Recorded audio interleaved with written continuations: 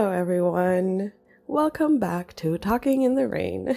Today my background music is Hazy by Outfish, and with me I have Winona Myles, a multi-disciplinary native artist. She grew up performing in both community and professional productions throughout the Lower Mainland.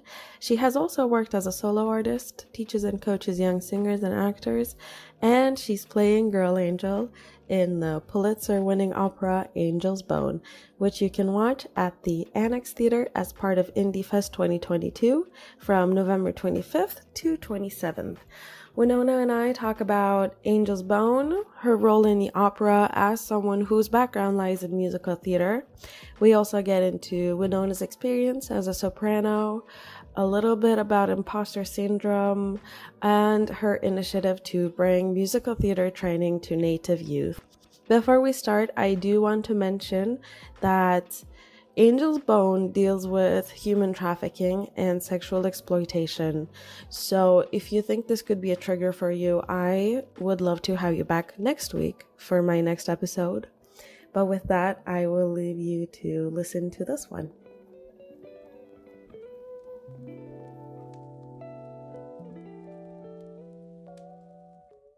Hello, Winona. Thank you so much for joining me. Let's start off with Angel's Bone, shall we? So you're playing Girl Angel in this Pulitzer Prize winning opera. Can you tell us what the show Angel's Bone entails and also what your character Girl Angel entails? Yes. So it's hard to capture in a few words what this piece is. It is an opera, but it's a very alternative type of piece that touches on a bunch of different genres. It touches on punk rock, which is my aria in the piece. There are a lot of magic realism elements to it as well. And I think in the original, there's a lot of pieces of like electronica. So yeah, it touches on a lot of different genres and styles. So it's, I guess, what we would call an alternative opera. It's by Duyun and Royce Fabric, and we're launching the Canadian premiere. And my character, Girl Angel, is in the piece. She is an angel, and originally is depicted as falling down from heaven with Boy Angel, my counterpart. So the piece focuses on these two angels who are representations of youth in our community, and they are broken, battered, wounded from long history of struggle. We don't exactly say what that struggle is, but they're coming from a rough place, and they end up in the garden of this couple, Mr. and Mrs. Exie, and they are welcomed and given shelter, food, gifts, and comfort, basically. But along the way, Mr. and Mrs. Exie start to sexually exploit and traffic these two youth. It's kind of a journey of process of how that happens and what has made our characters vulnerable to being lured and recruited into that world, as well as the psyche behind us and our emotional experience as we then get sucked into this journey, and then as well as the journey of the characters who have already been in this world for a long time, and what has brought them to where they're at. So I hope it's hard to explain it. I don't want to, I want to be sensitive of only giving the information that needs to be given because this is a very heavy topic. But that's basically in a nutshell what the story is about. Yeah, and since it's such a heavy topic, and so basically I read that the show is having pre-show chats with a social context committee that is made up of youth workers, survivors, lawyers, sex workers, opera artists. Did you, as the cast and crew of this production, first of all, have like this type of chats before you started rehearsals or when you first got cast? Or are you having them now during rehearsals, how are you approaching this heavy topic? So I can't speak to like the casting process or Mm-hmm.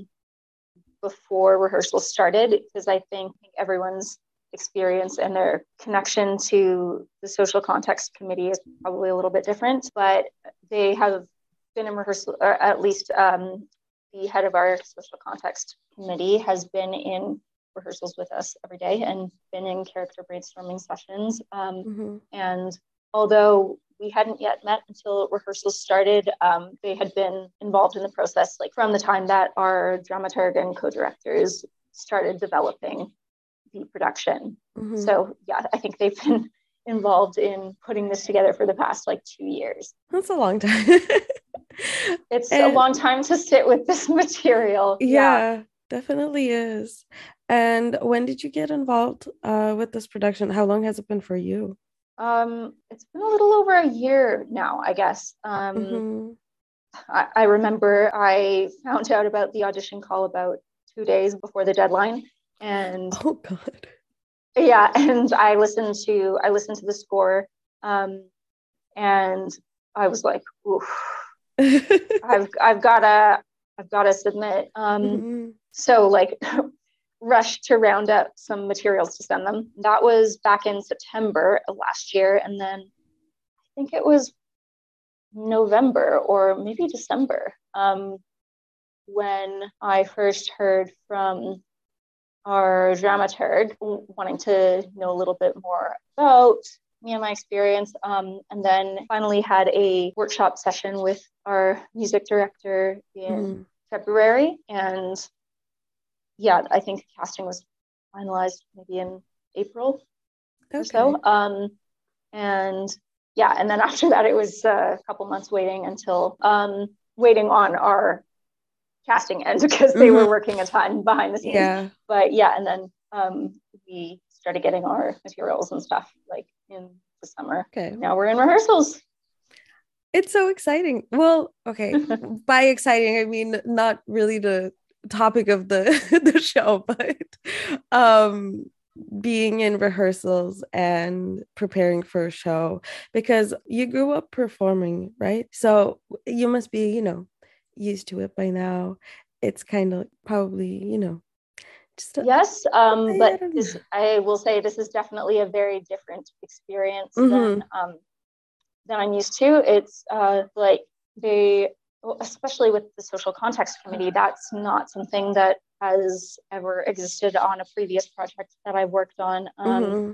And even the like actionable ways that they're focusing on creating more of a collaborative structure as opposed to hierarchical, um, you know producer, director, Mm-hmm. taking charge of everybody kind of leadership structure. That kind of going against that is also very different from my past work as well.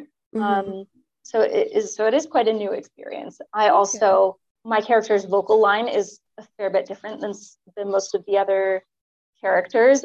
So I'm mostly from a musical theater background, surrounded Mm-hmm. by people from an opera background. So that's different too, which is really interesting. We just like our struggles in the pieces are just in totally different spots.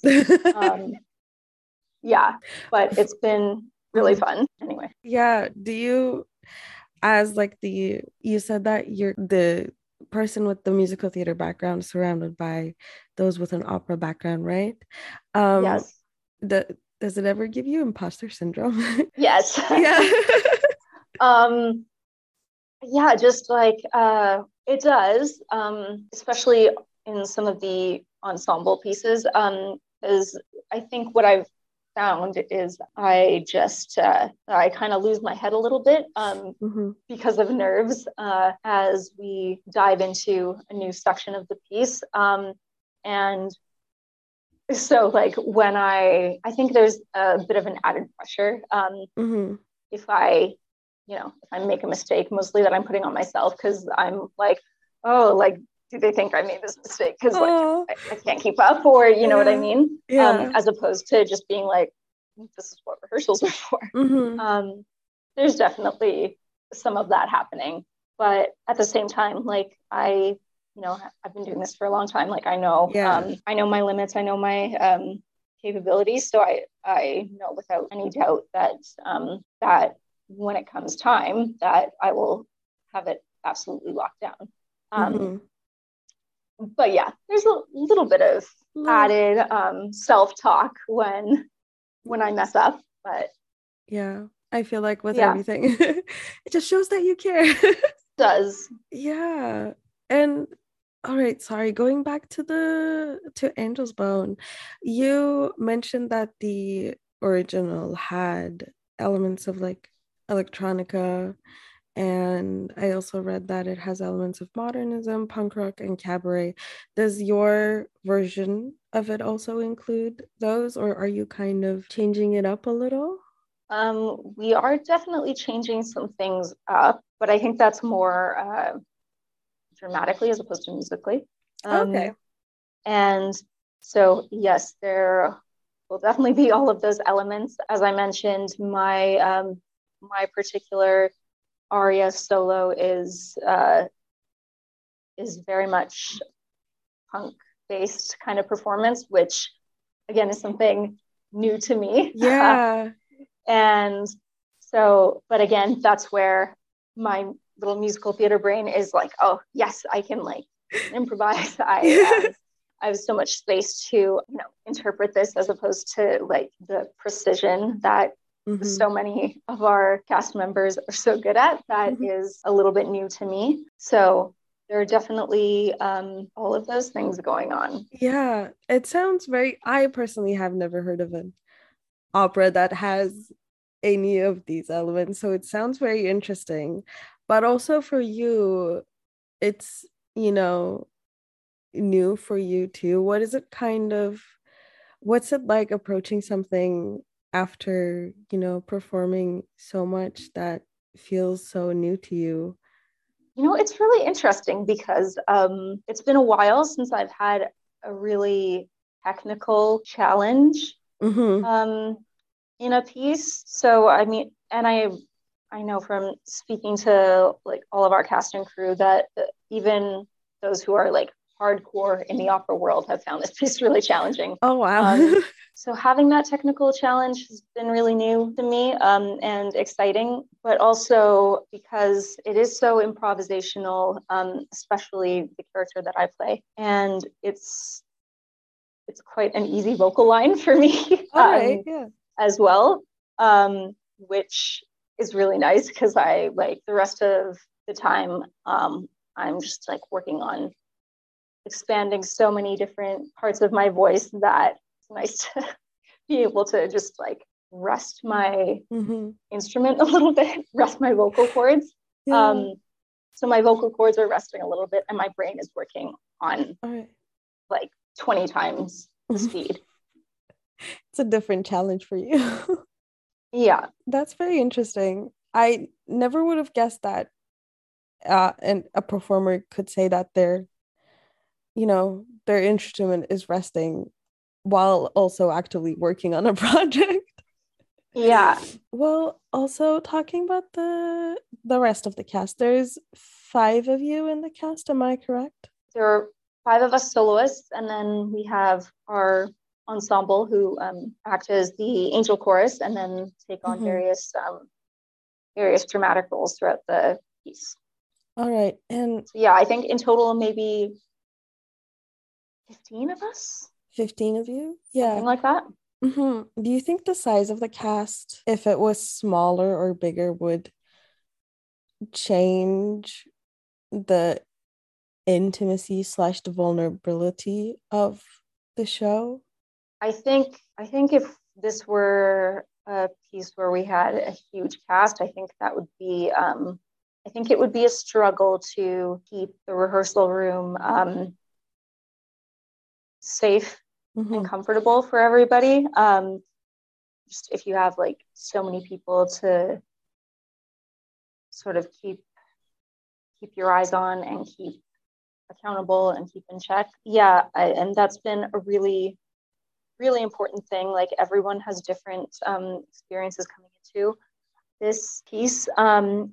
And we do have a lot of other crew and creative members in the room.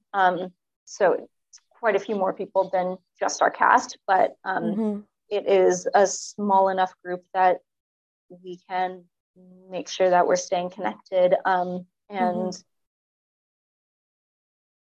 just keeping each other safe, as I mentioned. Yeah, does that answer your question? No, yeah, it definitely does. Because when I on the Renaissance Theater's website, it had so under the cast, it had 5 names. And so I assumed it was only 5 people. Yeah. And so I was like, oh, that's a very, like an intimate cast. So I'm sure that it helps with the, feeling safe and everything that you mentioned. And so when you said 15, I was like, oh, I wonder if that changes anything. But yeah, I'm glad that, you're able to keep the rehearsal room safe and comfortable for everyone. Well, it's important in any case, but especially if you're dealing with a show that takes on such a heavy subject, then yeah, it's very important. And so I also read that your long-term vision is to continue working on projects like Angel's Bone that inspire you and invigorate you. First of all, how does a project inspire you when you say that you would like to continue working on projects that inspire you? What does that mean for you? I don't know if I can answer that very definitively, but I will say it has been. I took quite a break from performing and music and acting, and I have never been as clear in my mind as a lot of other people that I've worked with in the past about the direction that I wanted to go in. I've worked with a lot of people who were very clear that musical theater was their path, or I've worked with people who film was their path, or singing and songwriting and playing gigs was their path. And I've never really been squarely in one thing, which can be a huge asset, but it can also be very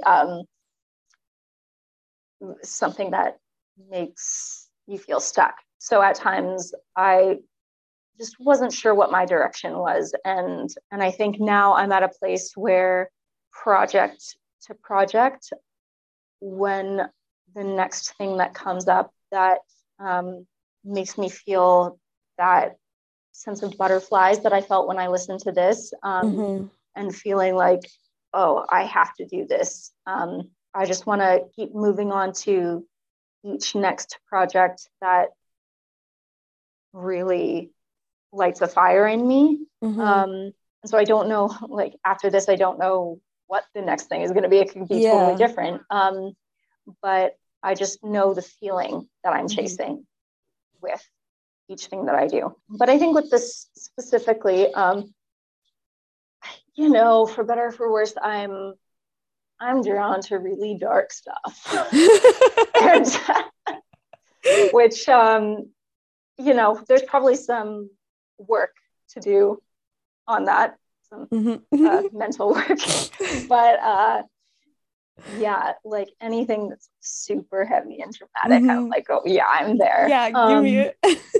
Yeah, so it could have been a different dark topic, and I would have felt probably similarly. But I also, I'm an activist at heart too. I was in the nonprofit and social justice world professionally for a while before coming back to the arts full time. So just the element of, actually bringing in a social context and advocacy committee as well, and really using this piece as a vehicle for that is really interesting and exciting to me as well. Because although my essence is as an artist and my vehicle is as an artist, my purpose is as an activist in many ways as well. So that's something that I want to continue to explore.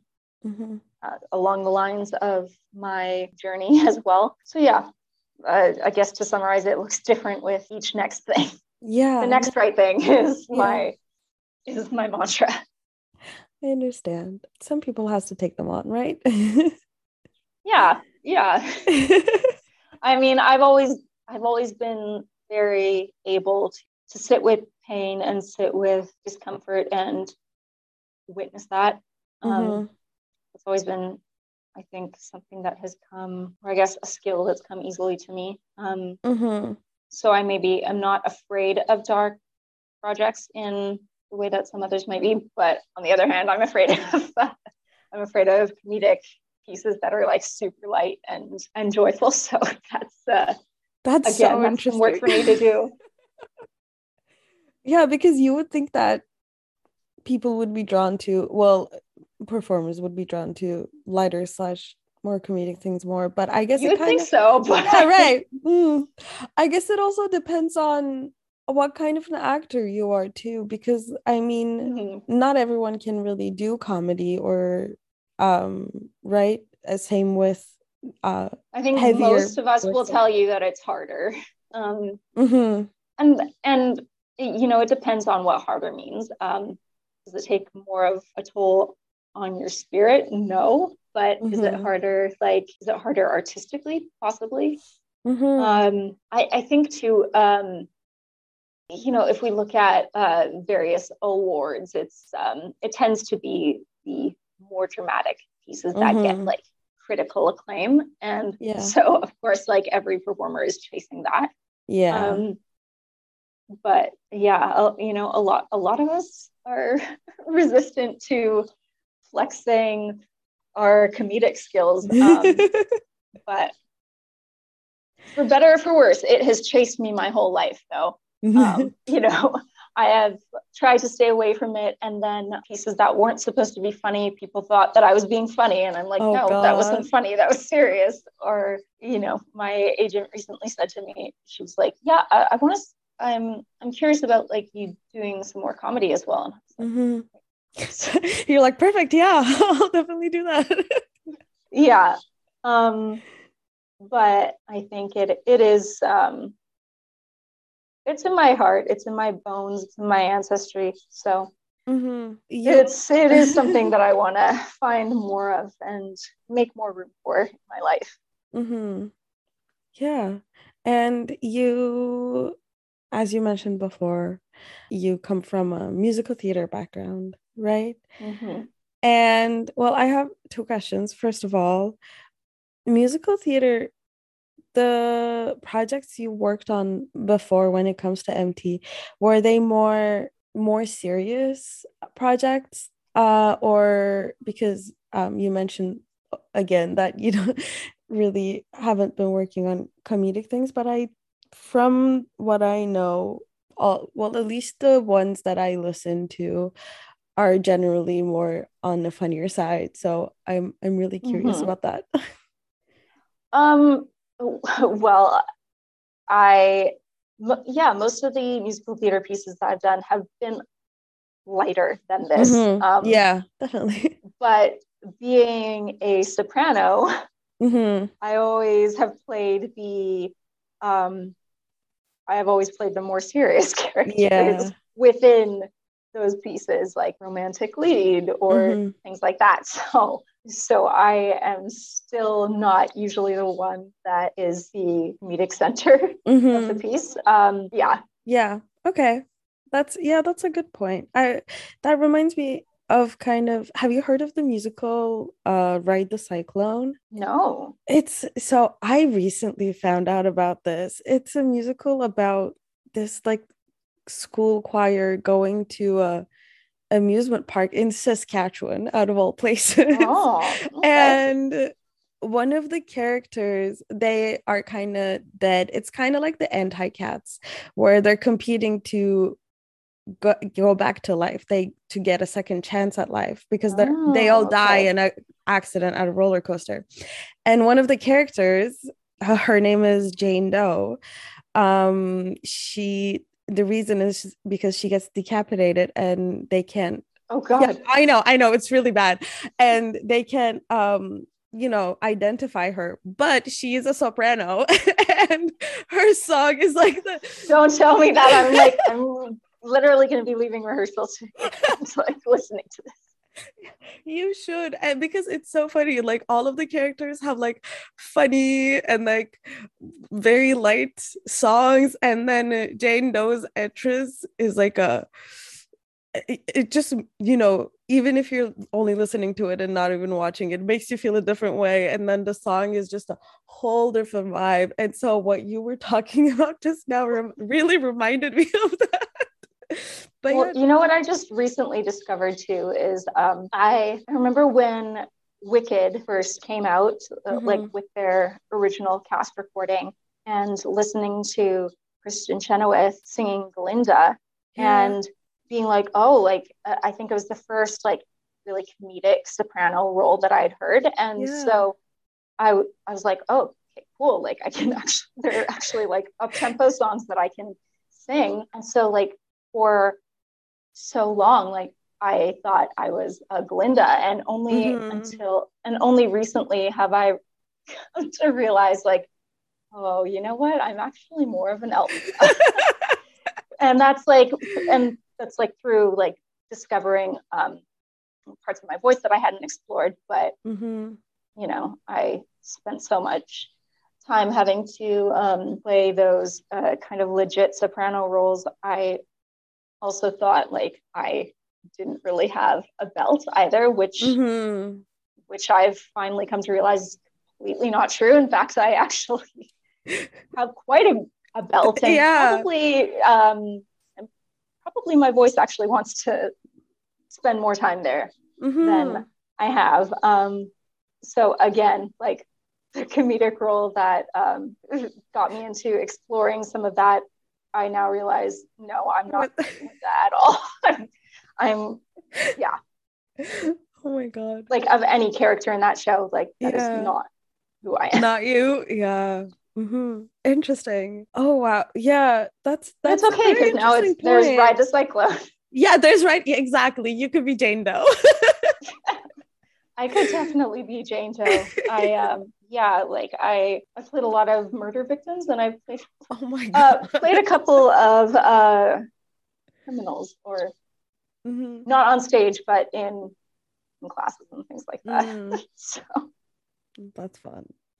Yeah, acting is such a fun thing where you get to be so many different characters, and even if you're typecast as something, that you still get a good range. I mean, because no character is really the same to each other, right?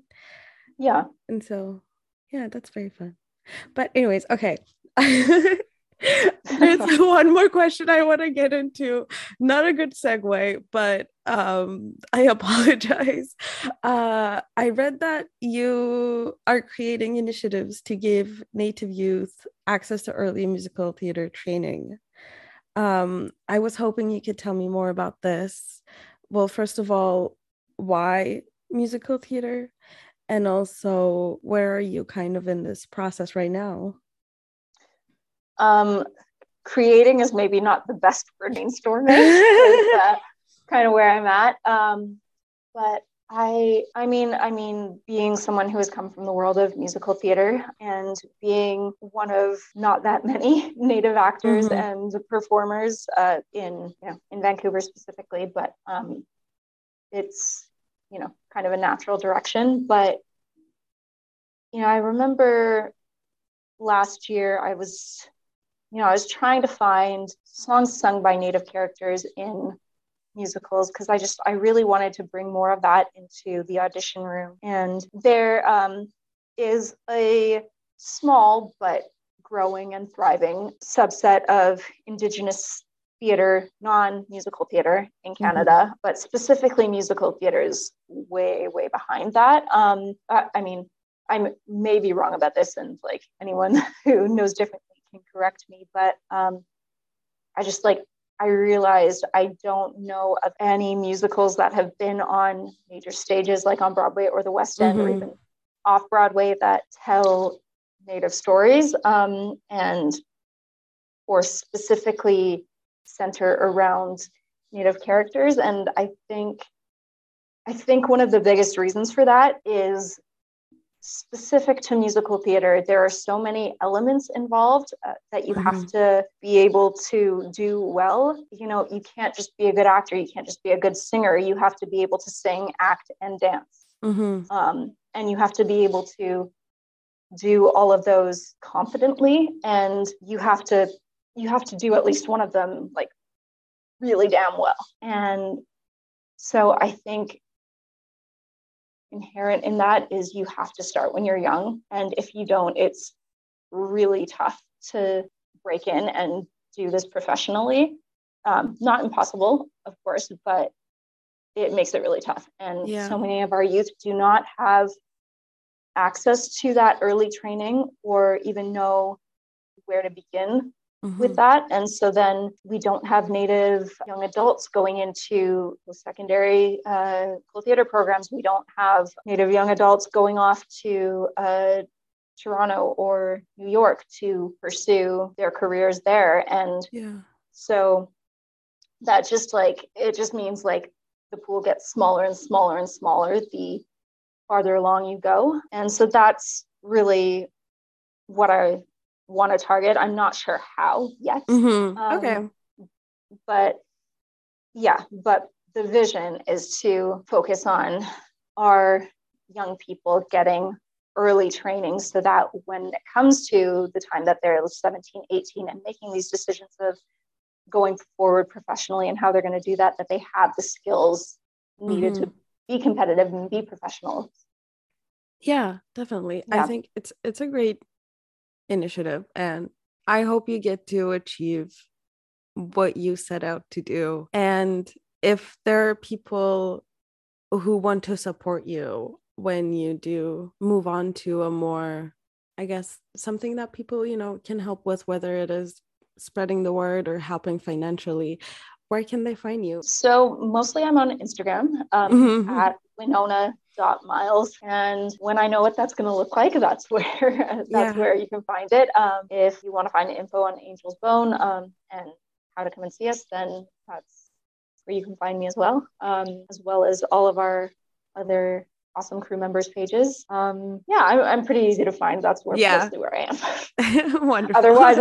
Otherwise I'm offline. But it's probably for the better. it's very healthy. Anything that I have to say, anything that you need to know, you can find it there.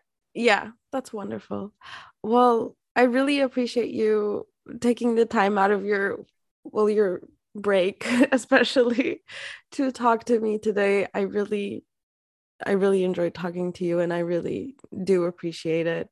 And I hope Angel's Bone goes smoothly, and I hope you get to do more work, darker work even that gives you butterflies. Well, that's not even in question. Thank you so much though. I really appreciate having this conversation. Me too. It's new for me to be back into this world, so I really appreciate it. How long did you take a break for? A long time. Okay. No, I get it. It must be, I don't know, I guess both exciting and difficult to go back after a long break. But I hope it's good. More positives than negatives. Oh, 100%. I didn't realize how much I was suffering until I got back into it. Not doing it. I definitely understand. And I hope it doesn't get to a point where you have to take a break again, and that it's all, it's good. And the bad ones are just healthy. Yes. Thank you. Well, I'll let you go. I'm sorry if I took up your whole break. I really do apologize, but okay, that's good. Wonderful. Well, I'm about to go have some donuts, I think. Oh my God, that's so good. Eat some for me too. Okay, I can do that. Wonderful. Have a great rehearsal and a good rest of your day.